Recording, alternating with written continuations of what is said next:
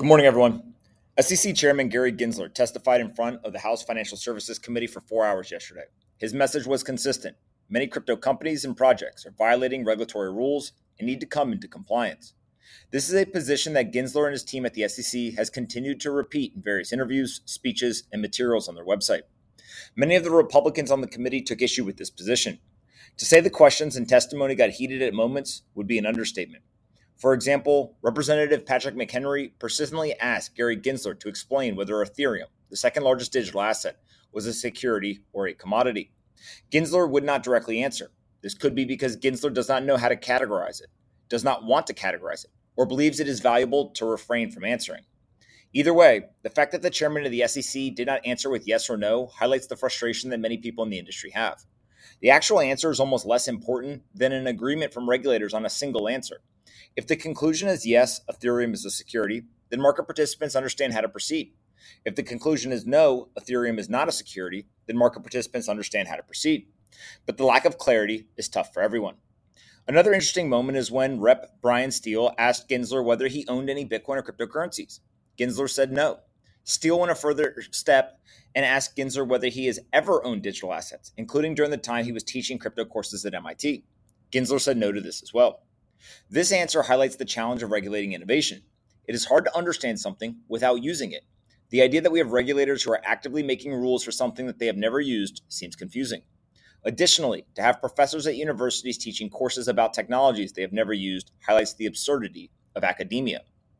One of the most explosive parts of the testimony was when Rep. Tom Emmer pressed Gensler on the fact that China's CCP is planning to open their banking apparatus to U.S.-based crypto firms in an effort to capitalize on our country's hostile posture towards the industry. Gensler continued to stick to his talking points, that various crypto companies are operating outside the rules and should come into compliance. Regardless of whether you agree with Gensler or not, this exchange highlights the fact that Bitcoin and cryptocurrencies are going to thrive globally with no regard for U.S. securities law. The United States has a choice to make. Do we want this innovation to happen in the U.S. or elsewhere? The rules we create and apply to the industry will determine that answer. Lastly, Representative Warren Davidson revealed that he is putting forward legislation to remove the chairman of the SEC and restructure the entire organization. The new structure would create the role of executive director, who reported directly to the board.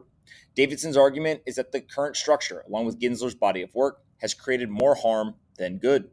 It remains to be seen whether there will be support for Davidson's proposed legislation.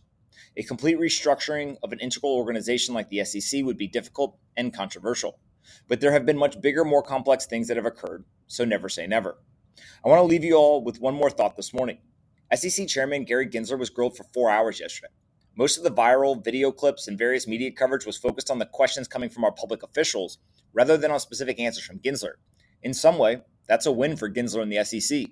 They didn't necessarily make any mistakes during the testimony. Gensler stuck to his view that the existing securities law covers these new technologies. He believes the majority of the crypto companies and projects are violating regulations and they need to come into compliance. There are millions of people who disagree with him, but ultimately, it may not matter. Gary Gensler and the SEC are the ruling body. They have the ability to create enforcement actions and impose their view of the world on the market. Many people throughout the crypto market continue to call for clarity. I'm quick to remind them that clarity simply means you will know what the rules are, but it does not mean that you will get the rules that you want. That is an important distinction. Hope everyone has a great day, and I'll talk to you all tomorrow.